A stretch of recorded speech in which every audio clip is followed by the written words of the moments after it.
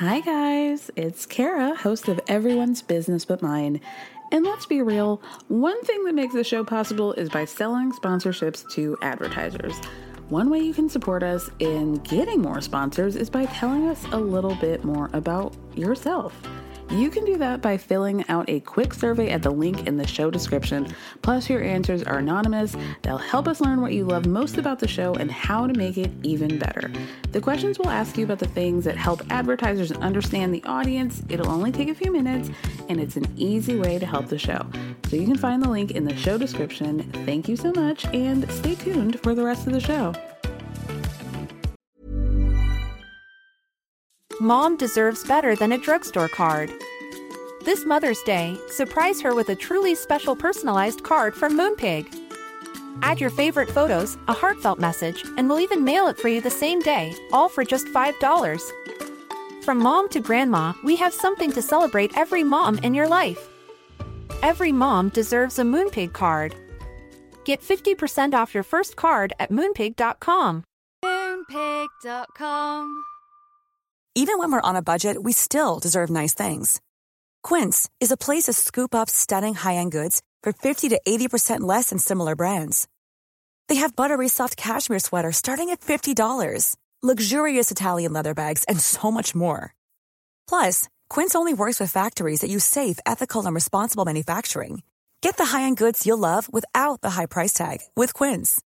Go to quince.com/style for free shipping and 365-day returns. Erica shares, if you don't mind me saying, that Tom calls her.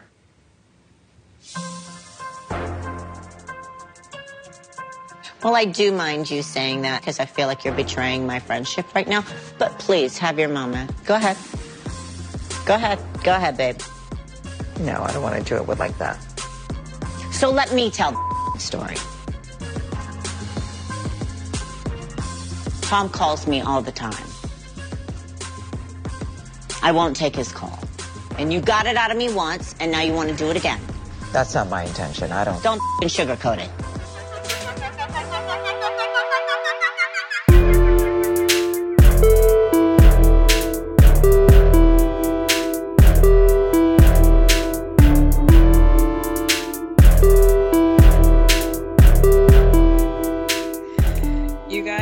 Welcome back to another episode of Everyone's Business But Mine with me, Kara Berry.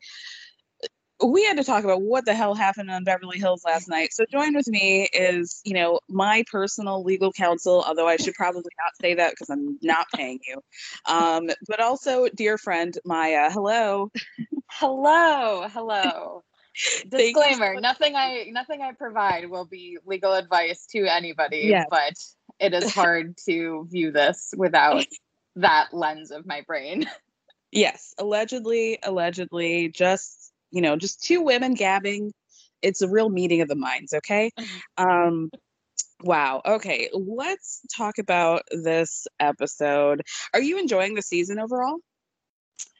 I am. And, I want to be like, I don't want to fall for the ruse. I want to be better than that. I want to say like, no, Beverly Hills has been bad and remains bad. But I mean, it is compelling television. I will say though, I was just thinking this morning, I feel like it's only compelling because of all the external factors that they couldn't avoid.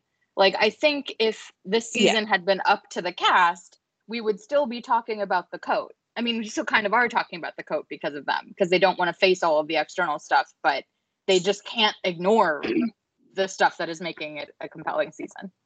Yes, I feel like you're absolutely right. Without this, I can't imagine how many poor audio sound people's ears have been blown out by Lisa Rinna's constant screeching and oh my God, there's so much yelling. I can see that she's trying to do something, but fortunately Erica is center stage and sometimes Sutton and occasionally Crystal. So it's kind of tamping what I think Erica or Lisa's trying to do, which is weird stuff.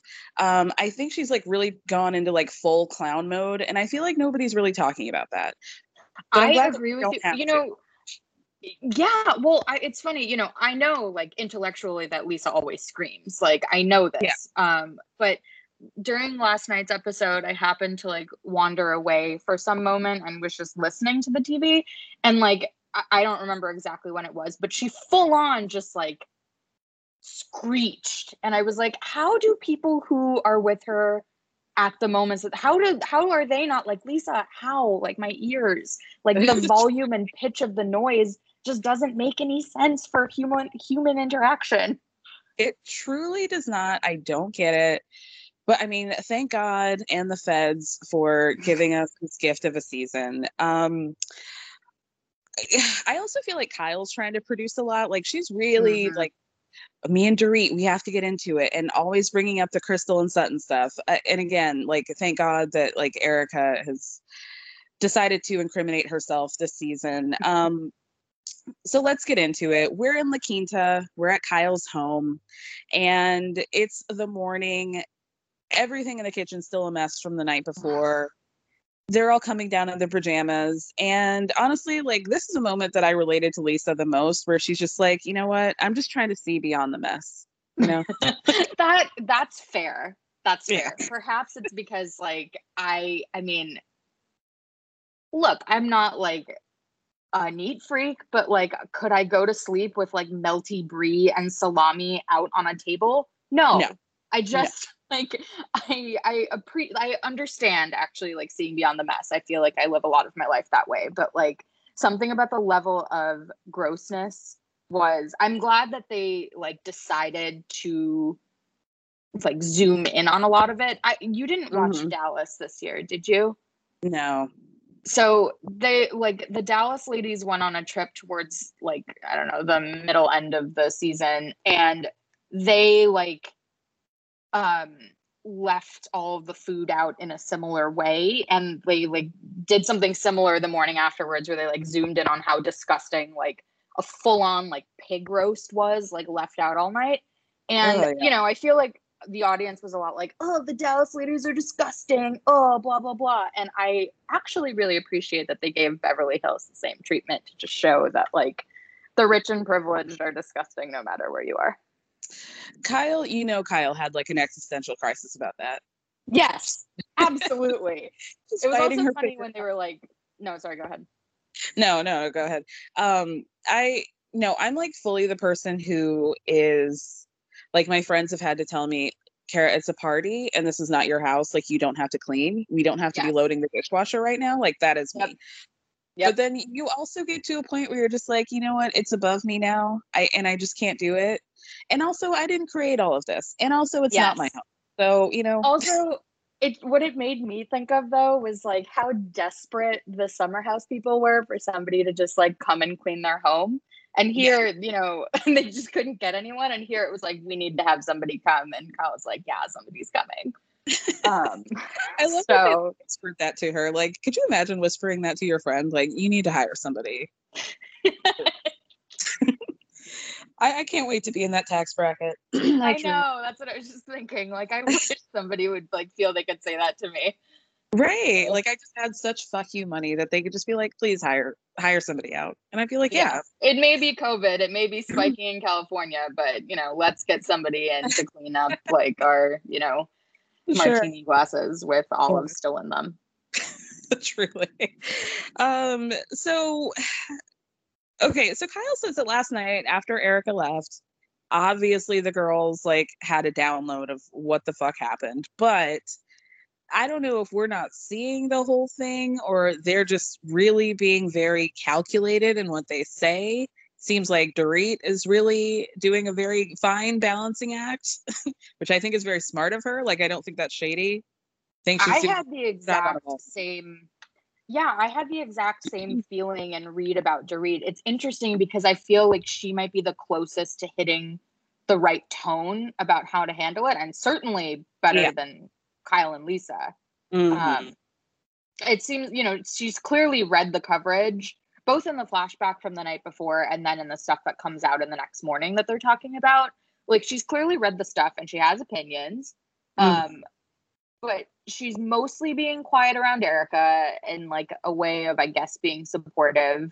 but then she'll say things, you know, like that are pretty frank also. Yeah. I think she's very smart, and I really, really like her. And I'm just saying that. I'm saying that. Sutton did bring up, you know, she invoked the name of Bernie Madoff. So that was really Nice. the and our hardest line in terms of what is going to happen with Sutton. And I'm here for it. I am. Well, so the here. other interesting thing to me about that scene, like in the morning where they're talking about, or I guess that was in the flashback, but I mean, the other thing that had happened at night was like the really embarrassing dancing. Oh my God. No, I can't. Yeah. Okay. Like Kyle's like quote unquote sexy dancing just only becomes more embarrassing with time. Truly, like I found myself missing, you know, Camille's Club MTV routine moves. Like, yeah, that's a sad thing to say. And I like how Kyle thinks she's so fun. I know. She really actually thinks tragic. But you know who would agree? I'm sure that Bershawn would agree. These are not grandmas, my friend. They would get on like a house on fire. Kyle, oh please, that like brings chills up my spine just thinking about that. So Kyle's like, you know, every day it feels like a new thing, but Dorita's like, no, it's over for Tom, like for sure. Yes. Love. Crystal walked in about when they were talking about how he had been hospitalized at some point.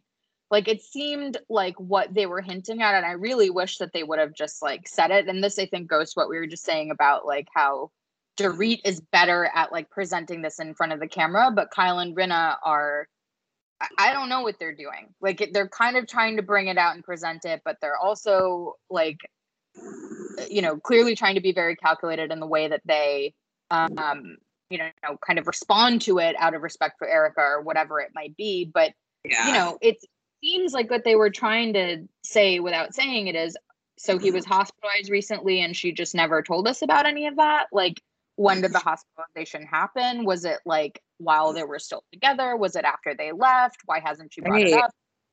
Yeah. Yeah, it was all very vague. I like that they figured out he wasn't in the hospital at the time that the news dropped, but it was like a few months prior. And I did again, like when Dorit was like, you know, I know that Erica likes to hold things back a little bit, but I'm a little bit curious as to why she doesn't trust me or why she doesn't feel comfortable opening up about her struggles. And again, that's like a read between the lines situation. I see what she's trying to say here, but she's not. She's being very smart. So then the ladies go for this bike ride, and when Sutton says that she doesn't do heights, ma'am, you're going to be about 13 inches off the ground. What is going to happen to you? I cannot say it. Like, I am not an athletic. I'm not an outdoorsy person, but I'm also not like that kind of person who's like has all these quirks. Like Kim Zolciak can't do an elevator, so she has to walk up to like 15 flights to her hotel room, and that's like her thing. And I just, these like made up quirks of rich women, I just like, find a personality, please. I don't have to go through your fear. I don't like it. Yeah, I mean, like, I will say that it was kind of nice to not have, like, I was happier to see Sutton say ridiculously, like, oh my God, I'm scared of heights, I can't get on a bike, and stay at home, rather than having her come along and have to deal with like the hijinks of her trying to ride the bike and freaking out. Completely. The screaming, the fake falling off the bike. Yeah, I can't. So they all go on a bike ride, except for Kathy, who is busy. She's trying to find some chia seeds, she's trying to find some straws. Kyle, can you get me a straw? I love her. And I know it's bad. She is my problematic fave, much like, you know, like an Azealia Banks. I just like her. No, she's just like, well, I am shocked to find that Kathy Hilton is often the one who is most relatable in this show. It's crazy. But like when she first comes downstairs and is saying like, oh my God, I couldn't sleep because I was boiling. Kyle had the thermostat at 76 degrees. First of all, like, I don't know, like, this spoke to my soul in a way, because I just spent a few weeks with my parents, as Kara knows. And my parents also set the thermostat really high. And it's like a silent, not so silent all the time, war between us. We're all just like pass by and put it down. But like the thermostat at 76 would totally happen in my parents' house, and I can't sleep. And it was just like, Kathy, you understand me. Someone else gets this. My mom is like, Kyle. Yeah, anyway. No, yeah, it's like that at my mom's house. Like, we had a whole family meal the other day because I was in town, and it was like, it's just suffering because I was cooking. I get this. I feel this. I get it. And I'm hot, and she's just having a good old time feeling whatever because she's not in front of a stove and an oven, and it's like a good 78 degrees on top of that. So I was in hell, and yes, I relate to Kathy all the time. Give me a fan. If a fan is available, I will take it. Thank you. I need a straw. I too put chia seeds in morning smoothies. Yeah. And like, if you're out, I should ask it. You know, you only get the things that you ask for. It's true. And Kathy has an entire lifetime of Kyle just doing whatever she asks her, so this shouldn't actually be that crazy. Well, why stop now? Sorry, you guys. My air conditioning was on, and I apologize, but it's off now. Speaking of all this heat. What happens after that? Okay, so the girls go and play like a very stupid game of croquet, which is, like you said, this is what we would be getting if not for Erica. And, you know, nobody knows how to play. So why did you make this whole thing of playing croquet when only Sutton knows how to play? Of course Sutton knows how to play croquet, like, for real, by the way. Like, of course she does. Yeah, because she's 85 years old. Like, she's an old woman. She's an old woman. The fact that Kyle thinks that, like, people who play croquet is some sort of, like, status symbol, like, ma'am, it is not 1983. I know. I was gonna say, like, we've seen Heathers. That's about, like, I'm actually disappointed there wasn't a Heathers reference, just because for me that's like a croquet mainstay. Either that or like Alice in Wonderland. I mean, you would think that all these Hollywood women would know how to reference, and yet here we are. I know. Shame on all of them. So then the ladies are talking about how, like, Kathy seems to run her life as though she still lives in the Waldorf Astoria like she did in 1985. And Crystal's like, aren't we all just a little bit jealous of Kathy's life? And Kyle's like, well, I like to be very self-sufficient. And it's like, well, let's see the evidence of that. But then what happens after that? I'm so lost in my notes. It's totally, I mean, it's Beverly Hills, right? It's just like rich women hanging out and talking to each other. The main thing I think that happened after their outing, and I think it was actually before their croquet, but either way, was when they go back to the house briefly in between the bike rides and their croquet, and they have this whole conversation about like Erica's house that she doesn't know about really, and a house it made me crazy. Way that has been owned within some portion of the 22 years of her marriage with Tom, that she has never been to, doesn't know the address, didn't really remember until she got there. I mean, I guess it's possible, but what? The thing that gets me is that they even show the flashback like of when she was talking about this like several seasons ago, and she's using it as a flex, as like, oh my god, I have so many houses and I haven't even been to all of them, and I don't even know about all of them. And now suddenly it's something that like she's crying about, even when Sutton asks her about it, like, oh, you have a house around here, right? Her voice changes and she's like, yes, I do. But I mean, I don't know the address. It's just like I mean, this is gonna go on for the whole rest of the episode. It just makes me crazy. Yeah, I mean, it just feels like a complete setup to bring up the discussion of how Tom left her out of things and how she was just the wife of this multimillionaire who like didn't know anything. And I just don't know. I don't even know where this house is. And I guess it's somewhere, but like, he just like left me out. And I just like, I can't. Like, she's playing all sides. She's got her hands in every single pot. And I just need her to pick one. Too many cooks in this kitchen. Oh, yeah, absolutely. I mean, and I will say, like, I mean, I don't even know if it's worth talking about Erica as she used to be before, but like, I have never liked her. I have not liked her since her first season. And so for me, this just feels like the culmination on like however many seasons that she's been on of inauthenticity, like absolute humorlessness. She's just, I can't stand watching her, and knowing that there's sort of these real life implications behind it makes it even worse. I didn't think that was possible. Like the most extreme, most tragic situations of like widows and orphans, like, oh, I mean, it's just awful. It's just awful what she's trying to do. And I've been trying to, and I shouldn't, I'm not trying to separate it, but just within the show, I'm just trying to talk about what she's giving, but it is absolutely maniacal that she has not mentioned that she is really not a victim of Tom.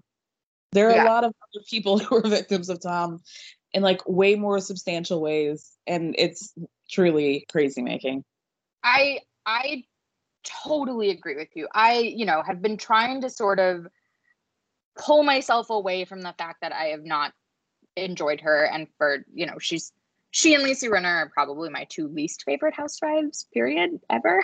I can't think of others, at least right now off the top of my head, that I've like disliked more on an ongoing basis, but I, reserve the right to amend that. Sure. As any good lawyer should. But like, I've been trying to look at this with a little bit more like nuance, trying to be a little bit more charitable, because like people are complex, right? Like divorce is really messy. Divorce is really like, complicated. I'm sure, we'll talk about this more as we get more into the like Garcelle and Erica interactions, but like the things that are like, there's a few things that are like just standing out as the absolute hardest to deal with Erica, which is I think why a lot of viewers are not getting her or not feeling her this season. Like the first thing is really that like everything that she's now telling us is totally at odds with what she told us before about herself and her marriage. And so it brings up this idea of like, okay, well, you're either lying now because you told us something different before, or you were lying about things before. And A, why is no one calling you out on that? And B, why should we believe you now? Like, yeah. You know who would be no, go ahead. Megan. Well, yes, definitely Megan, but also Camille, because she called out all that stuff with Taylor and was like, you were saying one thing to us and then you're saying another, and we need to tell the truth. Like, let's lay it all out on the table because I'm sick of this. Right. Well, and that's like, because that's the second thing that I was thinking about is like the ping-ponging stories. Like now, like not just at odds with what was before, but now she's even saying things like, okay, he wasn't cheating. But then it's like, oh no, he might have been with another woman. And she even brings up the, idea that he might have had another family. I mean, she says it in passing and not seriously, but girl, what? And then it's like, he was always an asshole. And then it's like, no, that was just about 3 years ago after he had the car accident and a brain injury. Like, that doesn't make any sense either. Yeah. She's flailing. She's absolutely flailing, because this is like a total personality shift of whatever persona she thinks that she's giving off to people, but I don't think it's working. Totally. And also this like, it's just very, it's compelling. It's very compelling, but it's also absolutely maddening given the whole situation. Totally. It's sickening because like the most important thing is exactly what you just said, which is that there's absolutely no sympathy for any of the real victims. And she's doing this big old woe is me thing about losing all these material goods. By the way, when she lives in someone's like even my like literal dream home in Hancock Park, like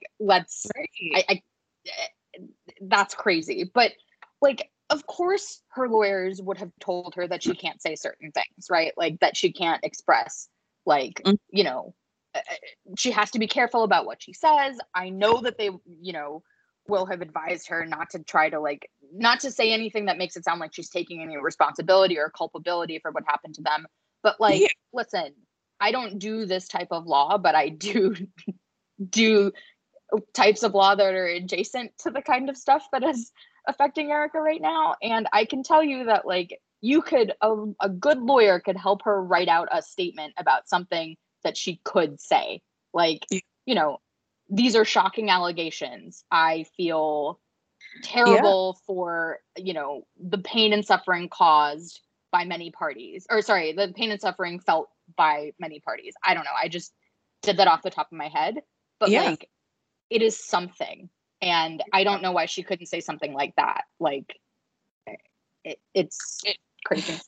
It doesn't make any sense. And I mean, like you said, like, I just can't imagine a lawyer not even discussing that or just saying like, don't say anything. Like, you have to say something. You have to say right. I mean, even if her lawyer is saying like, okay, you can't say anything, like then she, I'm sure, has like other people on her team, like a publicist or what manager, whatever she still has. And I know she still has somebody. Like, there is no way that she has let go of all of the people in that regard. I'm pretty sure she's still represented by an agency. There's got to be someone who's saying like, okay, but you know, saying nothing is not actually working. Like, we have to do something with her public image, and you work with the lawyer to do that. Yeah, you would think that there would be some sort of like, yes, we know that you're going to be on TV, so like, yeah, here's the deal. Let's come up with something. So then the ladies, by the way, if that is too complicated for her to for her to navigate, if she can't find a way where she can walk that line, then she shouldn't have filmed the season. She just should have stopped. 1,000%. 1,000%. Have a dramatic moment where you say, you know, I thought that I was going into this season or whatever one way, and now it's just gotten to be too much. And I don't know. There could have been something. I don't know. You're totally right. She could have even said like, I really want to be open and honest. That's what I signed up to do on this show, but I can't do it the way that I want to. And so, you know, I'm not going to be able to film the rest of the season. I mean, the rub there is, you know, this is her employment. And so she couldn't, you know, she wanted to get paid. And so she's, you know, I do accept that in some ways she's in a no-win situation. But I mean, the behavior that she's demonstrating on these episodes is still not the way to navigate that, especially the way she treats Garcelle in this episode. Yeah, it just keeps getting worse. And I love that they didn't give us any indication that this thing with Garcelle was going to be happening. Not that I remember. No, I agree with you. I don't think it either. Kathy very brilliantly suggests that Erika try to just call the directory or the home, whatever the head of the neighborhood is, and try and figure out what the address is. And, you know, Erika was honest and was like, I don't think I could do that, but I know that Kathy could. Like, Kathy could get that done in 5 minutes. She's like, she was smart enough to know that she couldn't play smart and dumb like Kathy can. Yeah. I love that.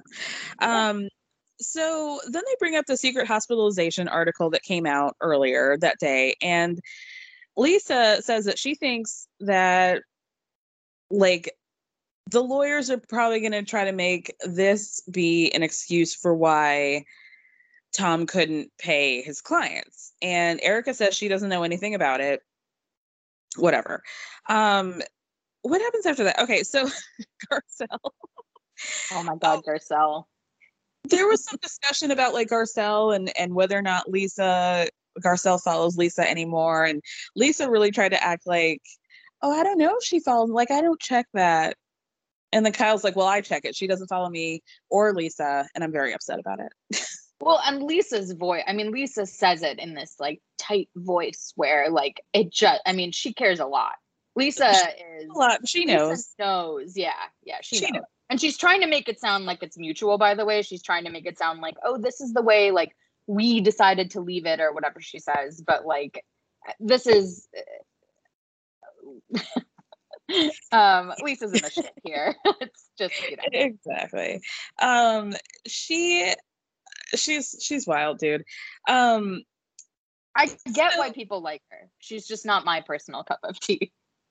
You know, there are times where she really gets it and I'm here for it then, and she drives the storyline and she'll like be a little Dennis the Menace, and I can appreciate her, but like I don't need Lisa to be nice, but I also don't want her to be too mean. She's got to find a happy medium for me to really enjoy her. You're right. I fully agree with that. So let's see what happens after that. So Garcelle comes and she's screaming, "Where are the COVID bitches?" And she's wearing a full-on hazmat suit with the mask and a shield, and she's got some sort of like blue light, infrared, whatever the fuck that was. Loved that. She goes right back to the hotel, and finally we get to the meat of the issue. So Crystal's like, "Girl, let me tell you what happened the night before. Let me tell you all the shit that Erica said." She tells her about the cheating, and Garcelle's like fully gagged about the whole situation. And in a confessional, Garcelle's like, "I'm confused because like I've been saying this whole time, Erica's been telling a very different story about the cheating. When she spoke to Garcelle about it the first time, she said she didn't know anything about it. Didn't know if he cheated, said in a confessional, if he is, good for him. And now it's like he's got all these, like, all these bitches. He's got all these hoes in different area codes all of a sudden. So what's going on here? Yeah, I like it. She's like, I just wish Erica would have been more forthcoming about stuff. And I agree. Yes, I completely agree. And actually, this makes me like, I forgot that I also thinking about like Lisa and Garcelle. And this actually like ties into what you were just saying about Garcelle too, because Garcelle is like so straightforward and so direct.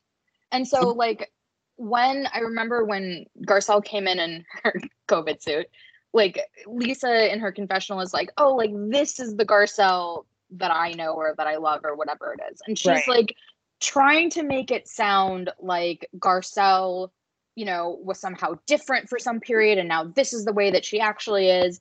And all of this is just like Lisa deflecting, right? For the fact that Garcelle actually like called her out. And the crux of Garcelle's criticism is that Lisa had been inauthentic with Denise. Right. And Lisa's trying to peg Garcelle as someone, you know, who's like judgmental and ultimately like inauthentic. I think she and Dorit also said something almost like exactly along those lines in some interview after the season. But like the reason that like people are really loving Garcelle, I think many, certainly I and you do, like because she seems so authentic and like direct and straightforward in her on-camera appearances. Like I'm sure that there's a chance that she's different when the cameras are off, but like I'm sure all of them are. And like she just reads as so much more straight up when she's actually talking to us, especially when she's like breaking down the bullshit like this with Erica. Completely. This is like she's a very necessary cog in the wheel. I like, because nobody else is going to be asking these questions, and then we're all going to sit here talking to ourselves about like what the hell's going on, and nobody's like getting to the real truth of it. So thank God for Garcelle. Yep. Thank God. Yep. So and she's also like Garcelle is going to give Sutton the guts to be able to do that too. I don't think Sutton would be able to do it without Garcelle there to kind of like say it first or back her up or whatever else.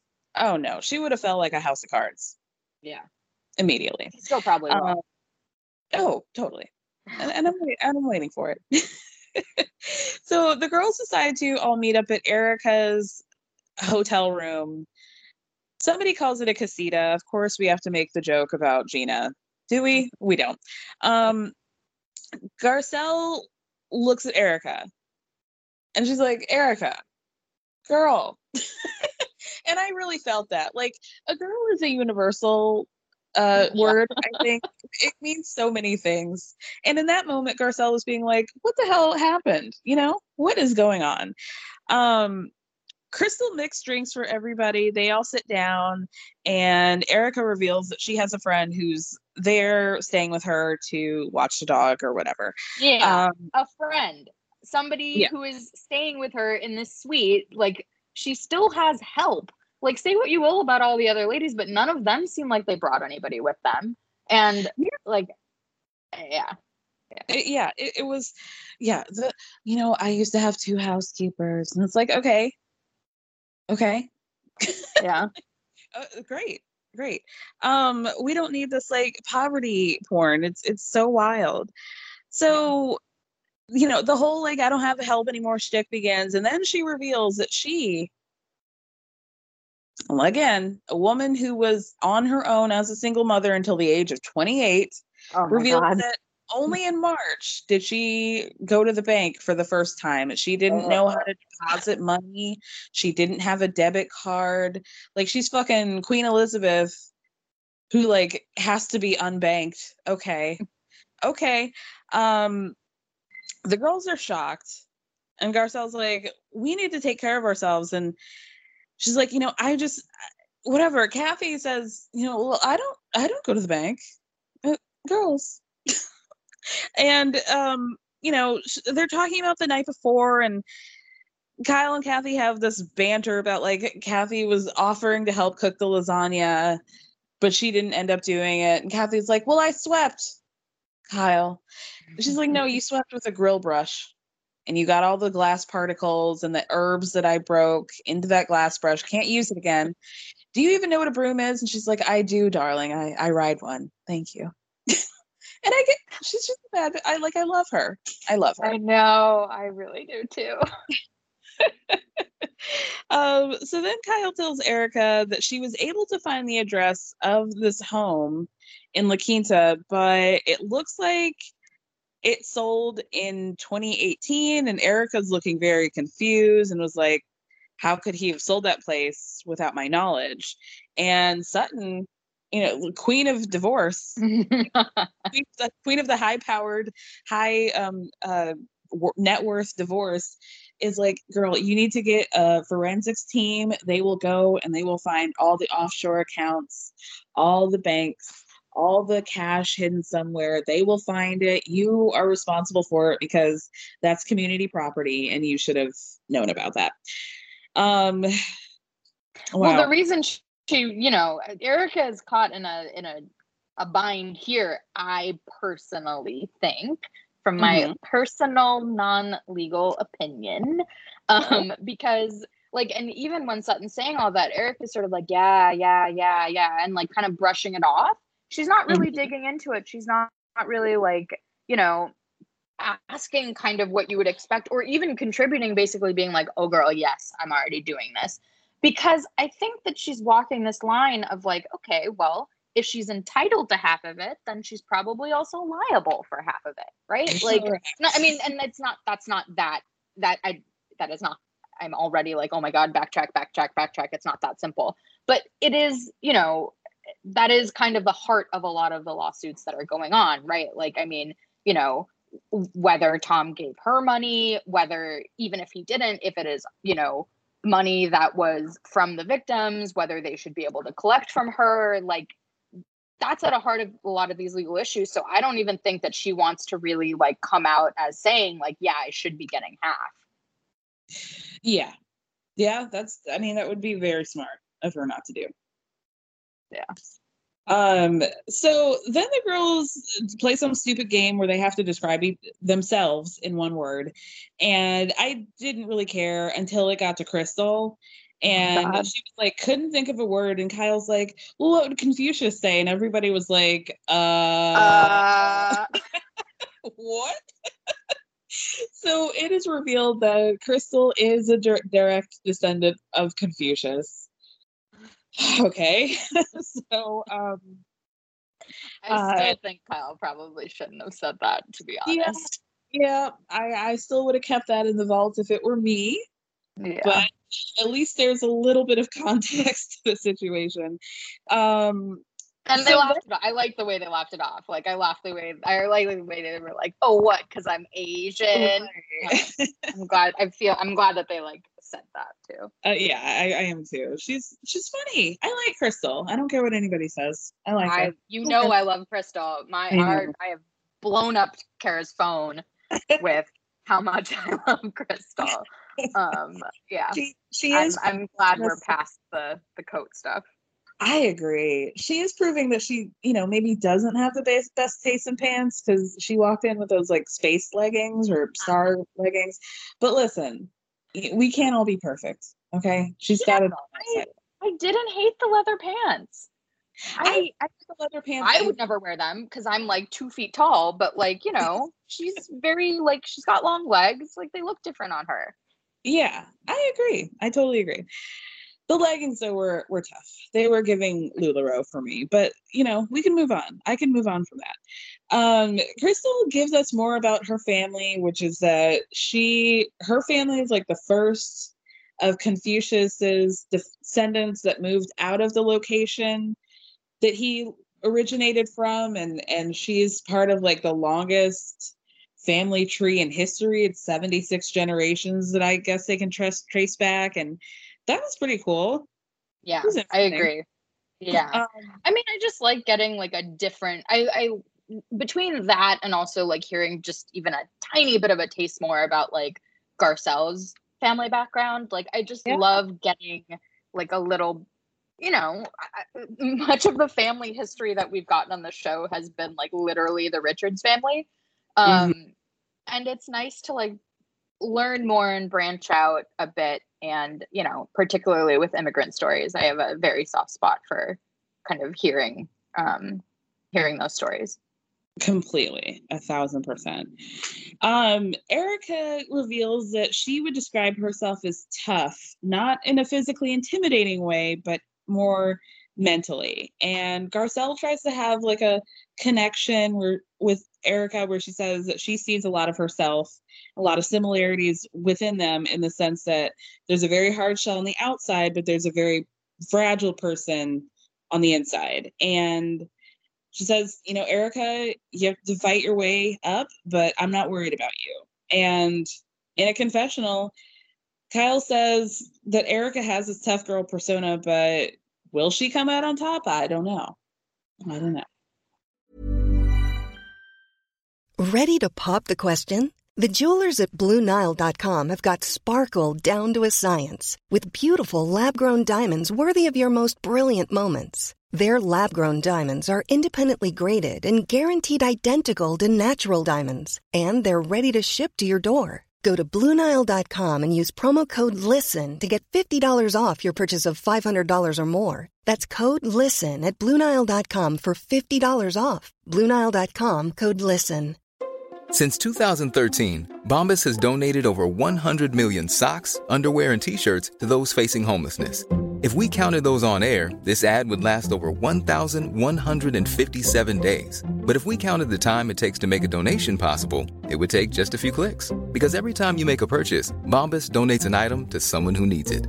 Go to bombas.com/ACAST and use code ACAST for 20% off your first purchase. That's bombas.com/ACAST, code ACAST. It's only annoying because like Kyle is giving these like shady confessionals. I don't even know if she means for them to be shady, but like even if she doesn't, right.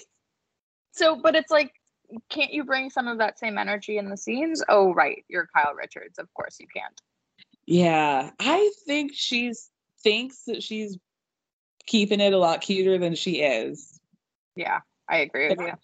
Because she's telling on herself, and I love that. Yes, that is also true. So then some of the girls go shopping. Crystal, Erica, and Garcelle go for a hike. Scene number 2 that is just, and here we go. What makes a great scene? Garcelle, it appears, according to this episode. Like you said, she talks more about her background, how she's the youngest of 7 children. She tries to remember all her siblings' names. She did a strong 4, struggled on the 5th one, didn't do the 6th one. I noted. Couldn't do it. But yeah, she seems like a really cool chick. you know, we'll just talk about this quick shopping scene because there really was nothing there except for Sutton was dressed like some sort of like Angelina meets who is that chick from Angeline? The chick from LA who's like walking, who drives around in that pink Corvette. You know what I mean? That old lady, Angeline. Oh my God, yeah. Angeline meets the Joker. Like, what was that furry vest that Sutton was wearing with the hot pink and the bright yellow question mark at the bottom or on the back? And that was wild. Kathy was dressed like a tourist. Like, but you know what? I was just gonna say, like, how dare Kyle? Because Kathy is correct. Totally normal outfit for a random day of shopping, and also totally something my mom would wear. Like, down to the weird color combo. Yeah, the statement necklaces with the windbreaker were a real choice. But she was right. Like, I'm just on this trip with a bunch of girls. Who am I trying to impress here? I have Rick Hilton at home. Hello? Right. Kathy Hilton, by the way, like single-handedly taking down the like Beverly Hills glam industrial complex with that one line. Like, who are we trying to impress?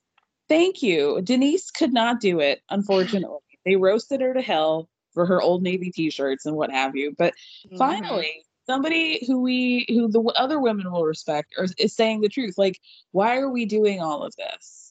I really appreciated it, honestly, because I kind of wonder if next season we'll see others like kind of showing up like kind of dressed down. But who knows? We'll see. I hope so. I really do. Nikki Hilton calls. Didn't you think it was funny that the Chiron for her is that they described her as Kyle's niece and not Kathy's? Yes. Right. Let's talk about ranking here, okay? Because Kathy's in here and she's already outranked her sister. Also, we know who the fuck Nikki Hilton. I mean, come on. So Kyle tries to roast her sister and was like, "Look at what your mom's wearing." And Nikki's horrified and says, "Mom, your outfit looks awful. Goodbye." Kathy's just walking around that store doing some sort of like vaudeville mime. Pop locking situation. I don't know what was happening, but I was living for it. Back to the hike. Garcelle says she wants to check in on Erica. She's like, "Where are you at? Do you just wake up in the morning and say, like, what am I facing today?" And Garcelle is also trying to figure out the financial situation and is like, "Okay, what's the deal? You didn't have a debit card. Did you get an allowance?" And Erica says no. And then in a confessional, Erica says, "Look, I know I'm not supposed to ask people about their money, but the fact she said that she had no debit card or allowance, like, she's killing me." She brought it up, right? Like, Erica herself brought those details up. Yeah. She's the one who said, like, I had to learn how to go to a bank in March. Like, you know, you could have just, like, not said anything about the money. And then I actually don't think Garcelle would have asked. Completely. And also, lest we not forget, let the record reflect, excuse me, let's get the stenographer on here, that she said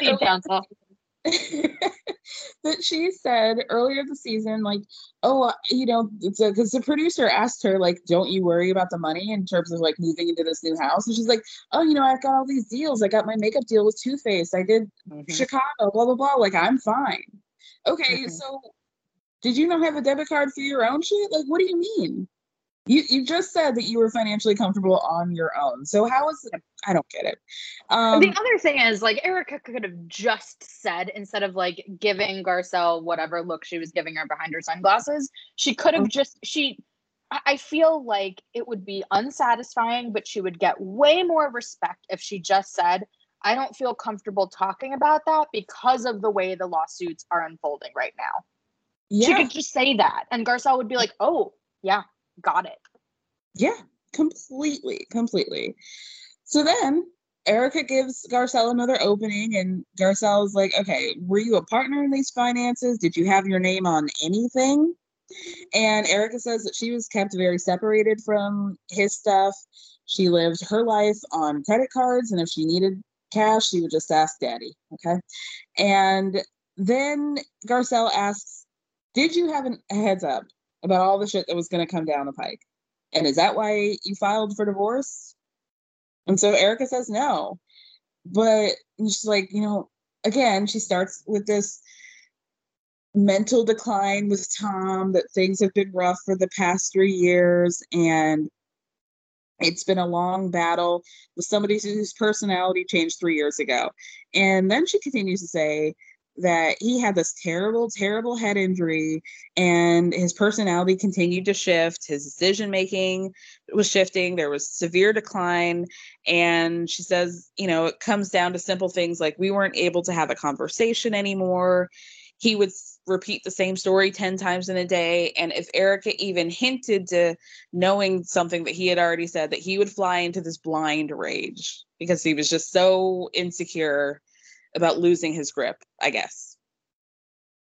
I wish that I actually wish that I had gone back and like mapped out exactly how her story has changed through the different episodes, because as she was saying all of this, what I just was thinking about was how in that first episode, when she's talking about the divorce, the story that she's giving is he was always controlling and she was always just a trophy wife. And he made that like gross comment about, to some other guy about, you couldn't afford her.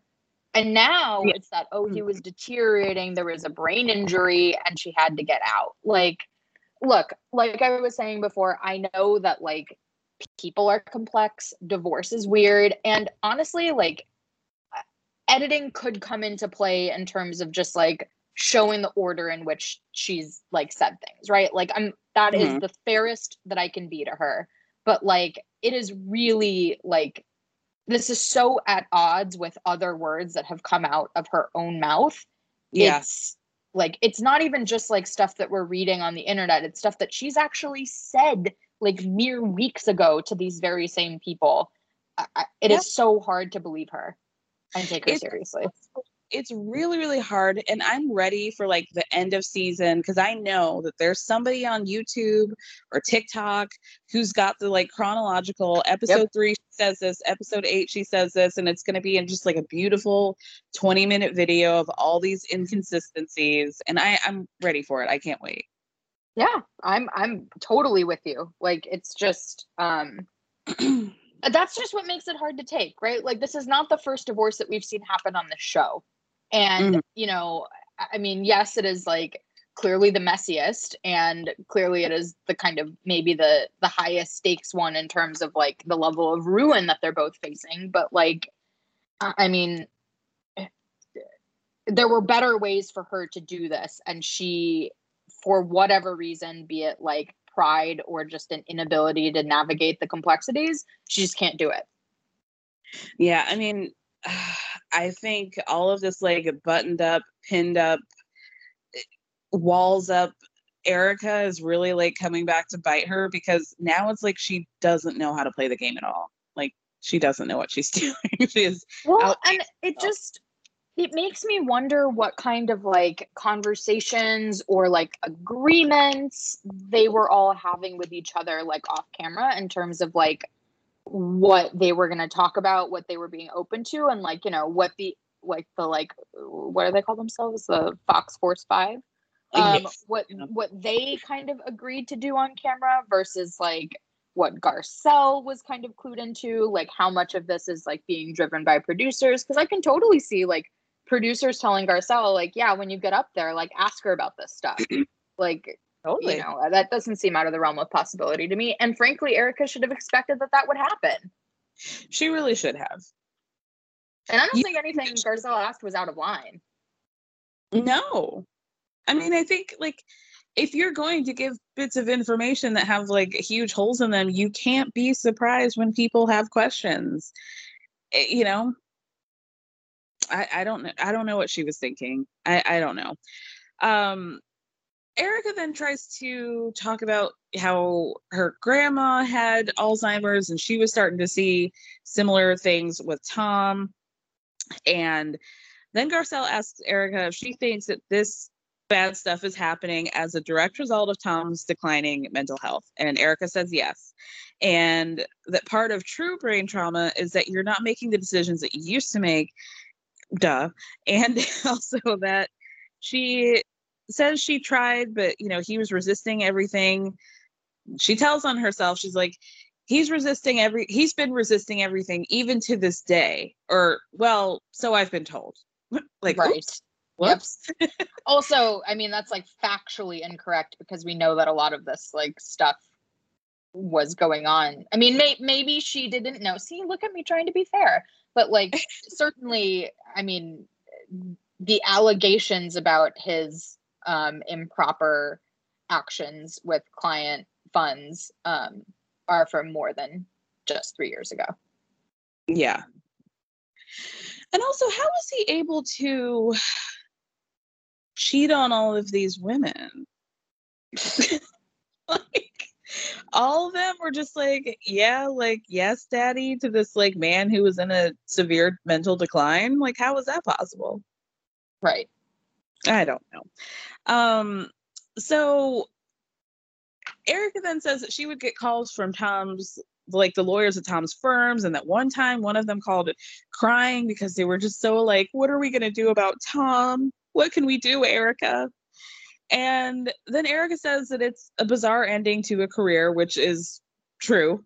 If you watch The Housewife on the Hustler, that'll tell you that's absolutely true. Oh my God, yeah. The ladies start walking back.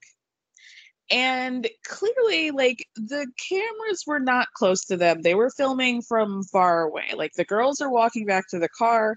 It seems like the camera guy is kind of at the base of whatever hill they climbed on to have this conversation. And clearly, to me, Erica thought that they weren't recording her. Right? Like, it's interesting that I didn't even notice it. Like, I watched this episode twice, and I didn't notice it the first time because I wasn't thinking about it, right? I was just like, oh, there's like a camera filming them walk down the thing. But like the second time I watched it and was kind of looking for it, I think that's plausible, but she knew she was mic'd up. Right. And how many times have we seen the shows where like, even if you can't see the person, like clearly you like get the, little subtitle of what they said. And here they didn't even need a subtitle because she said it so clearly on her mic. So this was Erica's Jinx moment, I know. That's what I was thinking of at the end when she's in the bathroom. I was like, ooh, Robert Durst girl. The Robert Durst jumped out. So she tells Garcelle and Crystal that let me look at exactly what she says. That Tom is still calling her. And he's been calling her every single day, but she can't speak to him. And that she even went so far as to tell her lawyer to tell Tom's lawyer to have Tom stop communicating with her because she needs to be able to say that the last time she spoke to him was the day that she left the house. Right. And she needs that to be the truth. And she says that he'll say things like, I love you and I miss you. And are you sure? And she has to tell him to stop. So are you telling him to stop or are you going through your lawyers? Because you just said that what's happening. When was the last time you talked to him, Erica? Yeah, I actually do believe that she hasn't answered these calls, but, I think that there's a fair reading of what she said in that, like, no, babe, you got to stop. You're not well, blah, blah, blah. That could just be like what she tells herself when she listens to like voicemails or something. I could see that. But like, I guess this comes into play a little bit later, but like what I don't get is like, well, I don't know. Actually, like the fact of how upset she gets about it later, might also indicate that perhaps she has actually spoken with him and doesn't want this whole thing to be probed too much because somebody could then figure out that she has talked to him. Right. Which would be, by the way, pretty easy to tell from like phone records. I don't know that they would need to get into that, but I mean, obviously you'd be able to tell if she answered the call. Yeah. Unless Mikey bought her a burner phone. That's true. Tiago? Did we train Tiago to go into a Dwayne Reed and get a burner phone? I don't know. I'm just exploring all the possibilities. I don't know. So everybody comes back to the house to kick it. some of the ladies are like, whatever. Everybody's doing everything. There's a bunch of people on the couch. And Garcelle says to Erica, like, damn, what you said about him calling you is like, it's like a lot. And she's like, do you ever feel like you just want to be like, I want to get off the train, like, let's stop? And then Kathy shows up with a bunch of tacos from Del Taco, which was iconic. I know. So then the ladies are talking about their Christmas plans. Erica, was like, well, somebody, like, she's fucking Tiny Tim or whoever. Like, I know. Like I said, with her like dream home in Hancock Park, and she's like, "Oh, just by myself in Hancock Park." Like, it makes me so angry. Like Toys for Tots got her and donated her a pink Christmas tree. Like, girl, calm down. Like, again, girl, don't you have a son? Spend Christmas with him. Spend Christmas with him. It is wild. You're absolutely right. Like, please, I hope that somebody comes and brings by soup for Meals on Wheels for me to my $10,000 a month mansion. Y'all, if you guys don't know, Hancock Park is one of the most beautiful neighborhoods in LA. The Absolutely. Are stunning. They are really hard to get because people tend not to move out of the neighborhood, from what I understand. Mindy Kaling bought a house there, and I read a whole thing about it in Architectural Digest, and like, stunning homes.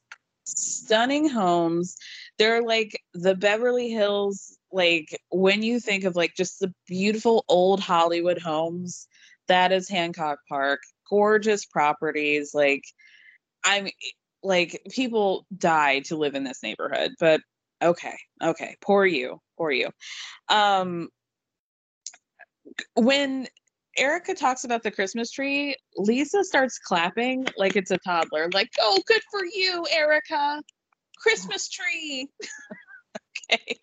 And by the way, another good reminder that this is what the season would be if Garcelle and eventually Sutton were not jumping in and being like, let's probe this a little more. Exactly. Erica starts talking about how she might have to leave early because there was a hearing in Chicago. She doesn't know what's going on. She's waiting on the transcript. She has a feeling it might go one way, but she's not sure. So she's like, this is really the only point where she says, she's had to be very tight-lipped about the lawsuits. And even though it doesn't satisfy people's curiosity, it's in her best interest. This is really like the most direct thing she said in my memory. I agree. So then, at this point, some other people are sitting down, and Garcelle says, Erica, if you don't mind me saying, you shared earlier that Tom calls you. And the ladies all look around like, and that's right. Very interesting. Well, I wish that I had kind of, like I said, like gone back and mapped this out, which is, I think, again, like my lawyer's brain, like wanting to put together the evidence and piece together the story based on what we have so far. But like, I'm pretty sure she said to them fairly recently that she hasn't heard from Tom since she left. And so, that I think, in fact, like, I don't want to, fabricate anything or misremember, but I feel like somebody even asked her, like, has he called you? Have you heard from him? Like, as a direct question. And I'm pretty sure she said, no, not since I left. And I kind of wish they had shown that, but perhaps it would have been too on the nose of like juxtaposing her lies. Yeah, maybe. And like, this is what I've been saying about, and I texted you and I've been saying it on the podcast, of this like rollout of information, is that she could have just said this before. Like you said, when somebody asked her, and I think maybe it was Sutton or Kyle, asked her, have you spoken to him? And she was like, no. I'm like, well, that's kind of weird. It wouldn't have been that out of the realm of possibility that if you come back home and find that your partner moved out, it's completely reasonable to assume that they would probably contact you in some way and be like, yes, what the fuck's going on? So yes, it's been that weird. Has she just said then, hey, yeah, he's been calling me, but I don't want to talk to him for legal reasons. That's not that weird. Nope. I completely agree. So anyway, turns out Erica did mind that Garcelle said that. And she minded a lot. And she's like, well, I do mind you saying that because I feel like you're betraying my friendship, but please have your moment. Go ahead. That was, I mean, so ugly. It's not surprising because we've seen Erica do this kind of shit before. But just like, in what world was Garcelle trying to have a quote unquote moment? Right. This is what Erica does, by the way. She asserts dominance over people who she perceives as softer or weaker than she is, right? Eileen, Dorit, Teddy, and now Garcelle, who, by the way, is not weaker than Erica, but she's just softer and nicer. She's just nicer than her. Yeah. She really thought that she was going to be leading this conversation in one way to make Garcelle the villain, and it did not happen. And I appreciate that this happened with Garcelle. Not that I want her to have to deal with the bullshit that Erica was trying to pull on her, but I appreciate that it happened with her because Garcelle was able to handle herself. Whereas I think Teddy would have been crying into her wedge salad, I totally agree. And I Sutton would have melted down. I think Sutton will melt down when it is fixed on her later. And I also think that if it had happened with Crystal, people would have come down a lot harder on her too. Both in the movement, definitely the audience. Yeah, totally. So Garcelle's I don't want to do it like that. This is not what I'm trying to do. And so Erica then puffs out her chest a little bit more. Is okay, well, let me tell the fucking story. Calm down, ma'am. Calm down. The look on her face too is there's this look that's almost it's almost like she's scared she shared too much and she said the wrong thing. And at the very beginning, when Garcelle brings it up, kind of before her outburst starts, that is the look on her face. And I actually felt a little bad for her when I saw it the second time. But she just takes it in the she goes so far off the rails that it's okay, well, now I don't feel sorry for you anymore. Yes. What I'm assuming is that she felt lulled into what she believes is some sort of false sense of security by Garcelle. And now Garcelle's trying to out her because she fucked up and said something she shouldn't have, or she feels like she shouldn't have. And I understand where she's coming from. I don't agree with it, but I could see why she would feel that way. You know what I mean? I actually do agree, but I also don't think that Garcelle did anything wrong because Garcelle knew that they were mic'd up. She said it in front of Crystal, and also Garcelle wasn't there for the first couple of days of the trip, and half the cast updated her on what Erica said while she was gone. So, I mean, it's she kind of says later, why would it be bad for, me to bring this up with people that way better than me and Crystal? I think, it can only be because, Erica can only be getting so upset because she didn't want to share it with the girls for a specific reason, whether it's because it's at odds with what she said before. The other thing I didn't fully appreciate until they showed the preview for the next week was that it seems like the first big LA Times article, which I remember reading whenever the day it came out, oh my God. I didn't realize that came out while they were all at Kyle's house. Right. And, realizing that timing, I actually think Erica is melting down because she knows that article is about to come out. Right. Because they would have reached out to her team for comment. Of course she knows. And probably even for fact checking stuff. She knows that article is coming. She knows it's about to get way worse. And I think that that's where maybe the meltdown is coming from. Which just explains it a little more, but I'm not on her side. I'm not sympathetic to her for the way that she treats Garcelle. I think that it was really ugly and very much in line with her character. Completely. I completely agree with you. So then Erica is like, okay, well, Tom calls me all the time. I won't take his call. You got it out of me once, and now you want to do it again. And Garcelle's like confused and is like, that was not my intention at all. And then Erica says, well, don't fucking sugarcoat it. So then Garcelle says, well, you shared that information when we were on a hike. But in a confessional, she's like, what the fuck? Like, she's just very confused. She's like, you talked about the cheating. You talked about the damage in his brain makeup. Why would the fact that he calls you be the thing that set you off? Well, especially if she doesn't answer. What's the big deal? What is the big deal? So then Erica says that she doesn't want to see, Garcelle says to Erica, like, I don't want to see that look that you're making on your face as a result of anything that I did or said ever again. And Erica starts crying, and she talks about how she was sharing a private moment, and in her woe is me voice, like, I was sharing a private moment. And sometimes not everything is up for discussion. And just like, get over yourself.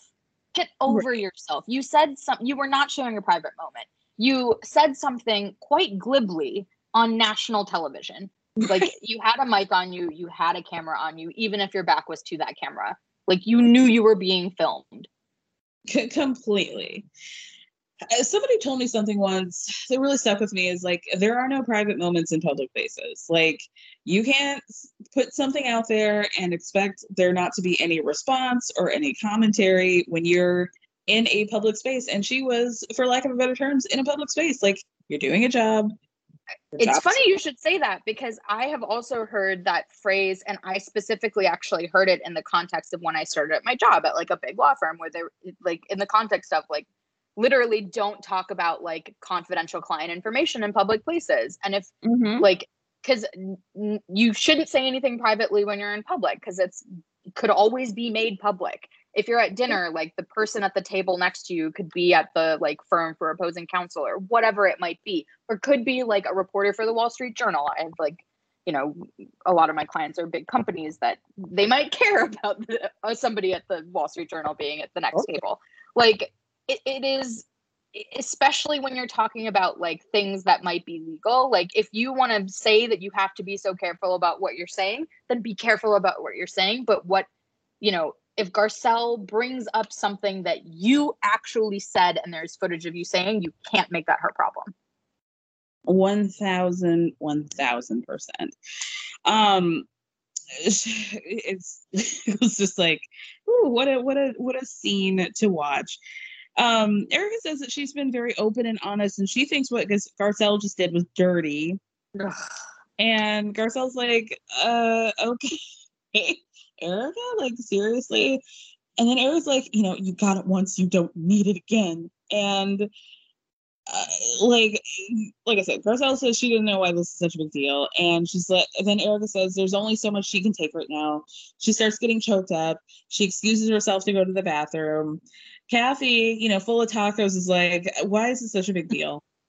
And then Crystal reveals, well, Erica did in fact say in the car that she did not want that repeated, but Garcelle wasn't there. I know for a fact that she did not hear Erica say that. So I don't know what to tell you guys.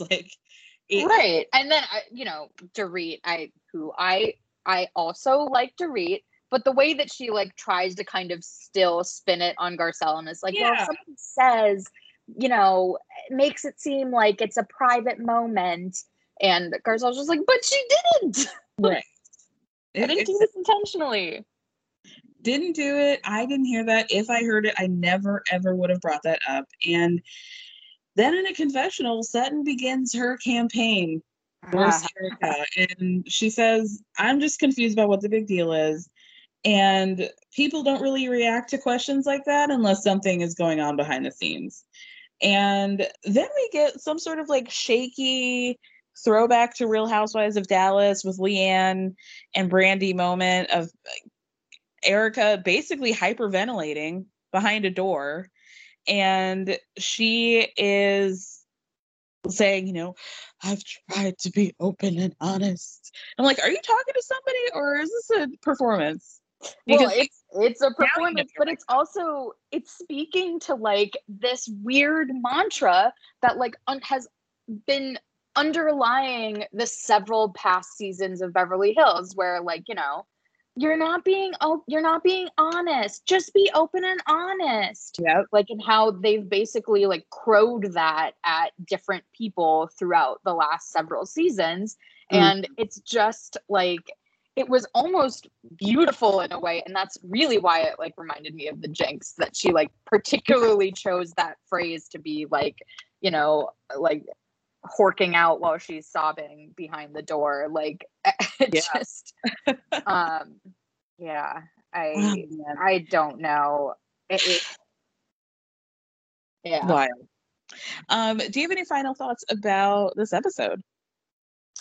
I just like, I am really eager to see this. Like, we need to be like moving to the point where like people are pressing her a little more, right? Like, we treated her with kids gloves a little bit at the beginning, and then it was like people starting to kind of see the inconsistencies. But we're now getting to the point in time, if my like mental timeline is correct, where like the LA Times article is going to come out soon, and I think that will produce a lot of like, good reactions from people. And I think that Erika will have to like kind of be pressed a little more on a lot of the allegations in there.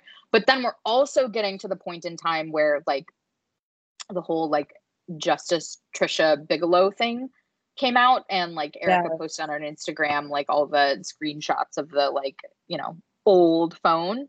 And I just really, I'm excited to see how these play out, but I'm also not going to hold my breath or get too excited, because I think it's pretty clear where most of the housewives stand in terms of like supporting Erika and being on her side. And so I don't really hold out too much hope that she is going to be kind of pressed to the degree that I think a lot of the audience wants to see. I agree. I fully agree with you, because we're seeing like the continued support in real time, and it's like, well, yeah, this might be a little bit of a whimper. Flexibility is great. That's why there's yoga. Flexibility for your insurance coverage is great too. That's why there's United Healthcare Insurance Plans. Underwritten by Golden Rule Insurance Company, United Healthcare Insurance Plans offer flexible, budget-friendly coverage for medical, vision, dental, and more. One of these plans may be right for you if you're, say, between jobs, coming off your parents' plan, turning a side hustle into a full hustle, or even missed open enrollment. Want more flexibility? Find out more about United Healthcare Insurance Plans at uh1.com. Hey, folks, I'm Mark Maron from the WTF Podcast, and this episode is brought to you by Kleenex Ultra Soft Tissues, your ally to help tackle your allergy symptoms this season. I love the change of seasons, but nobody loves pollen and all those other things floating in the air that make you sneeze during this nice weather. Kleenex Ultra Soft Tissues are hypoallergenic and allergist approved, so fight back against watery eyes and runny noses without worrying about irritating your skin. For this allergy season, grab Kleenex and face allergies head on. Do you have any feelings about Roni, this week's Roni? Yeah. Wow. What a Sonia episode. Right.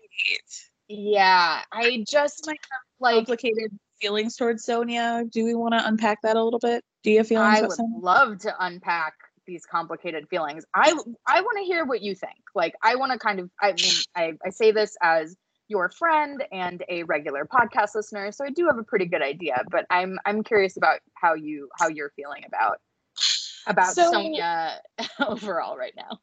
I mean, yeah, like you said, this was a Sonia heavy episode in which like her two main storylines were the situation with her books, her bookkeeping, her company, and the possible mismanagement of funds, and also this scandalous did she or did she not, but she probably didn't sleep with this model Dylan from her birthday party, she and Ramona's birthday party. I think Sonia is a good woman overall. I think she is inherently like a good person, and I feel a little bit defend or protective of her.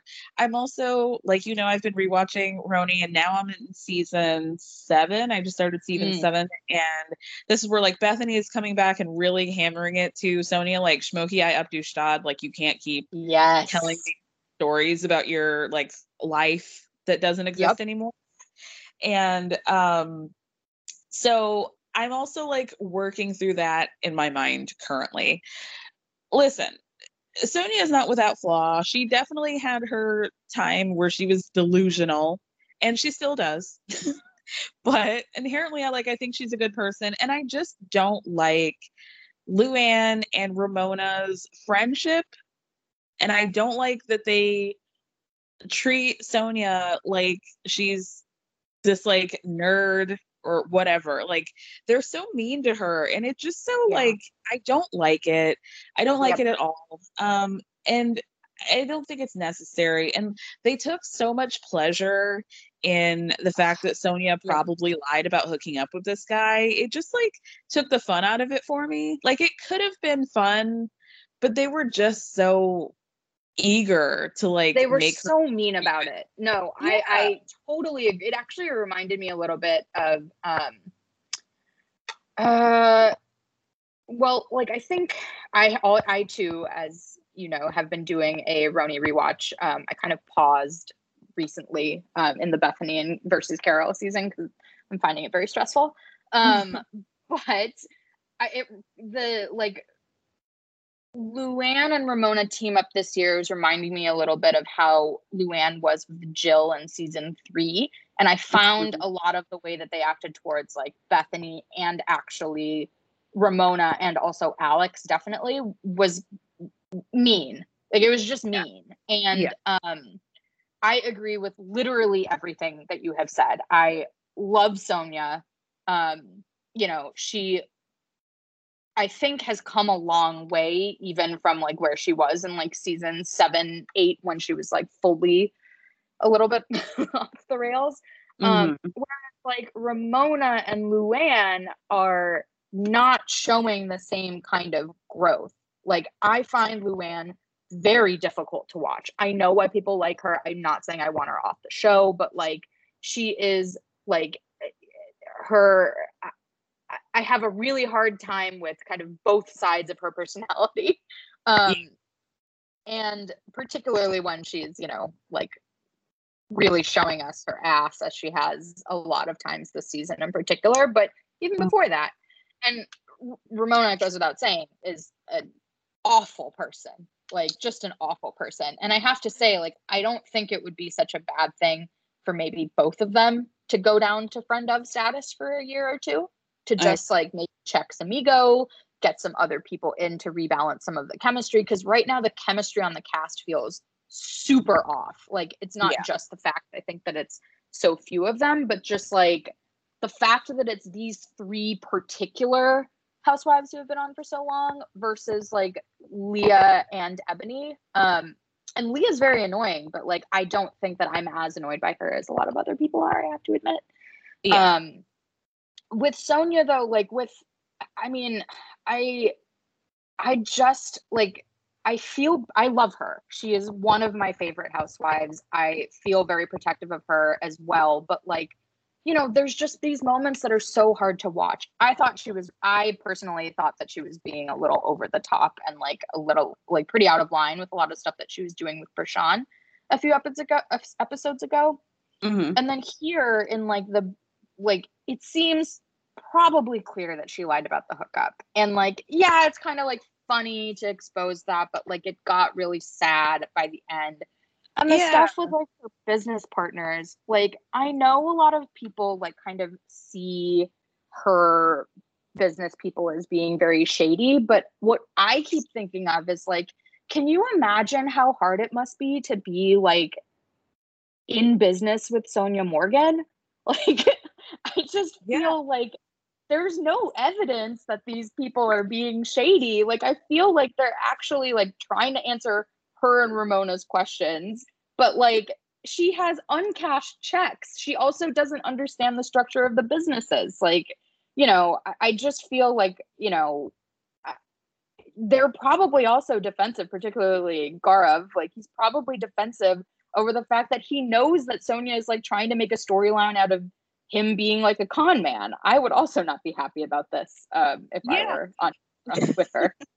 Yeah, I agree. Like, the only times that we've seen him on TV are when he looks like a slippery, slimy, shady business dealer. Like, he can't answer the questions. Like, I just watched the episode where Bethany went to Sonia's office and they're like, oh, we're going to have this line out in spring of 2020. And they didn't want to answer questions about which companies or which stores they had deals with and blah, blah, blah. And they really tried to make it seem like all of this was very like shady and underhanded. And it's now happening again. I can understand why. It seemed like she was pretty obvious about it, I thought, where she was like, yeah, I'm going to bring in Ramona. I'm not going to tell them. I'm going to ambush them and I'm going to figure out what I need. But it's like, you should be able to tell your team that you want to see the books. Your name is on this. So it really shouldn't be that hard. No, I do agree. And if that's the case, then, and they're not being forthcoming about that, then like, that is weird. But also he's saying that you have checks on checks on checks that you're not cashing. So what is the truth here? Right. And it's like, you know, she's also like making it seem like, oh, they never tell me anything. I don't understand any of what's going on. But the thing is, like, we know Sonia enough so that when I hear her say that, what I actually also hear is like, okay, but like, have they told you and have you just not listened or understood? Like, right. And I guess it's also like, you know, she had that big like movie deal that like resulted in that big judgment against her, right? Like that whole like bankruptcy or, you know, payment that she like $7 million that she had to pay or whatever it was.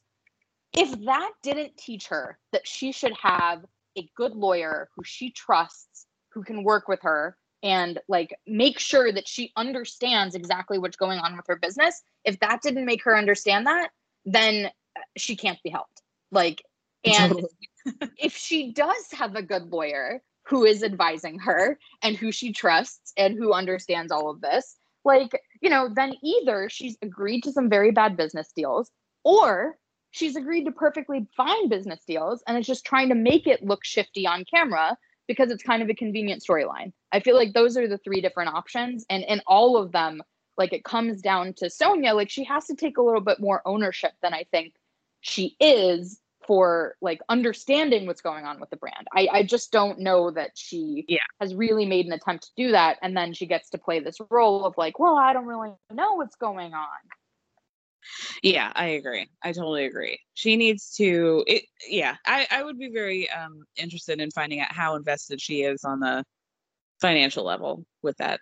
Well, right, too, right? I mean, if she doesn't actually like, you know, kind of have that much of a stake in the company, then perhaps it's not that much of a surprise that she gets pretty low distributions. Yeah. And also, like, she can't be surprised that you're losing money. Like, you know, that Century 21 deal went under. Like, it's, you know, there you go. Yeah, like months after she got the deal. Like, there wasn't that much time to make a lot of money from it. She probably lost a lot of money in terms of like creating stock or whatever else for the deal when they ultimately went bankrupt. Like, I don't know. Yeah, I don't know either.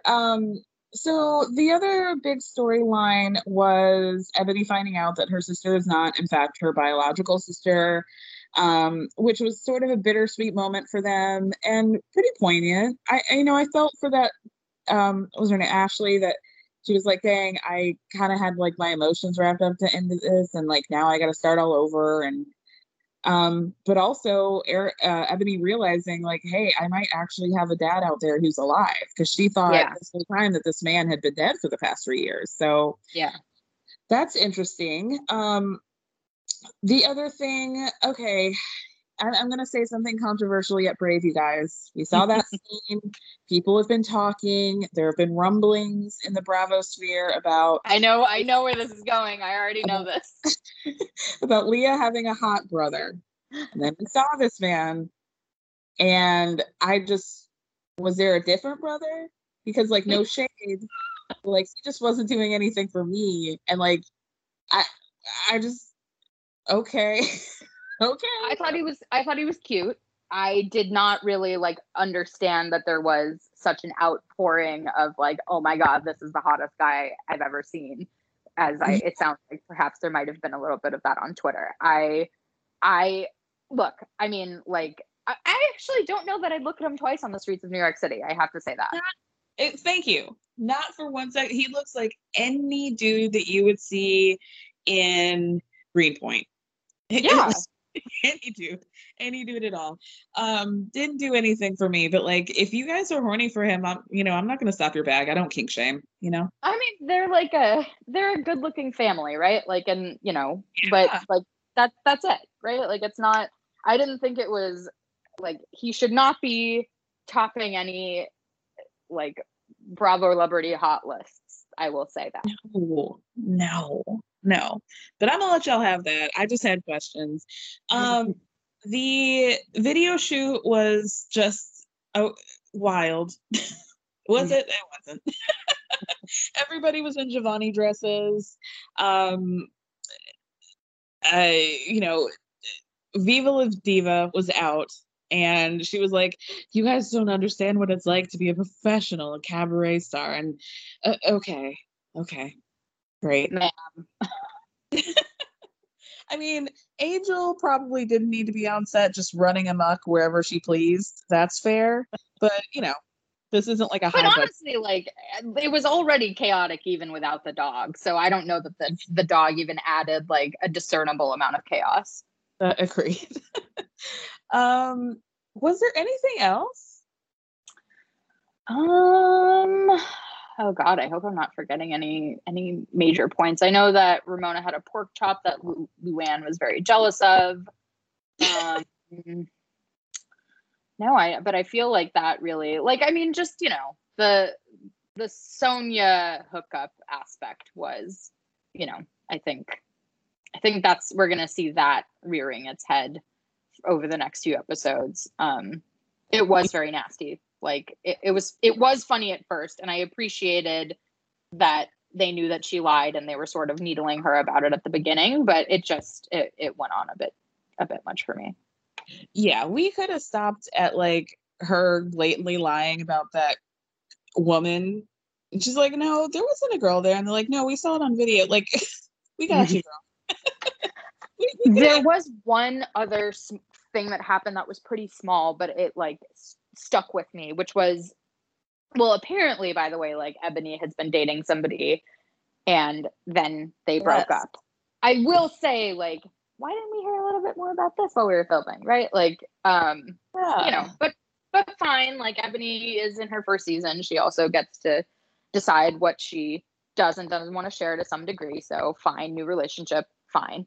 But then, go ahead. Oh, I like that the women were rightfully mad for her and were like, why did he get into this relationship with you if he knew that he wanted to be with a Jewish woman, like a born into Judaism woman, not a convert? Like, why would he have even entered in this relationship? Like, I'm mad for you. Like, I like that. And I loved that, like, Sonia brought it up on camera, but then like immediately felt really bad for it and basically called her and was like, and she was like, "Look, I just told them." And she was saying it as like, like, "I just told the girls, like, I want you to know." And like, which is code for, "I just said it on camera, girl, I'm sorry." And she was visibly, like, actually apologetic for this. And Ebony was totally cool about it. But it's funny to juxtapose that with like the Erica and Garcelle moment where like, if Garcelle had actually been repeating something that Erica had said to her really off camera, like, maybe that would have been one thing. And here you see that actually happen, and it's handled with so much grace and not a big deal at all. Like, completely. I love that. Okay, well, thank you so much for doing this with me, especially last minute, y'all. This was I gave her like a couple of hours to do this, so I'm very grateful for you. Thank you for speaking. It was always a joy, as you know. Do you want people to find you, or are we having them go on a goose chase for you? Should they? They'll find me if they find me. I'll be there. I'm around if you see me. Do She's out here. Find her. All right. Well, thank you. You have a great day. You too. Bye, girl. Bye.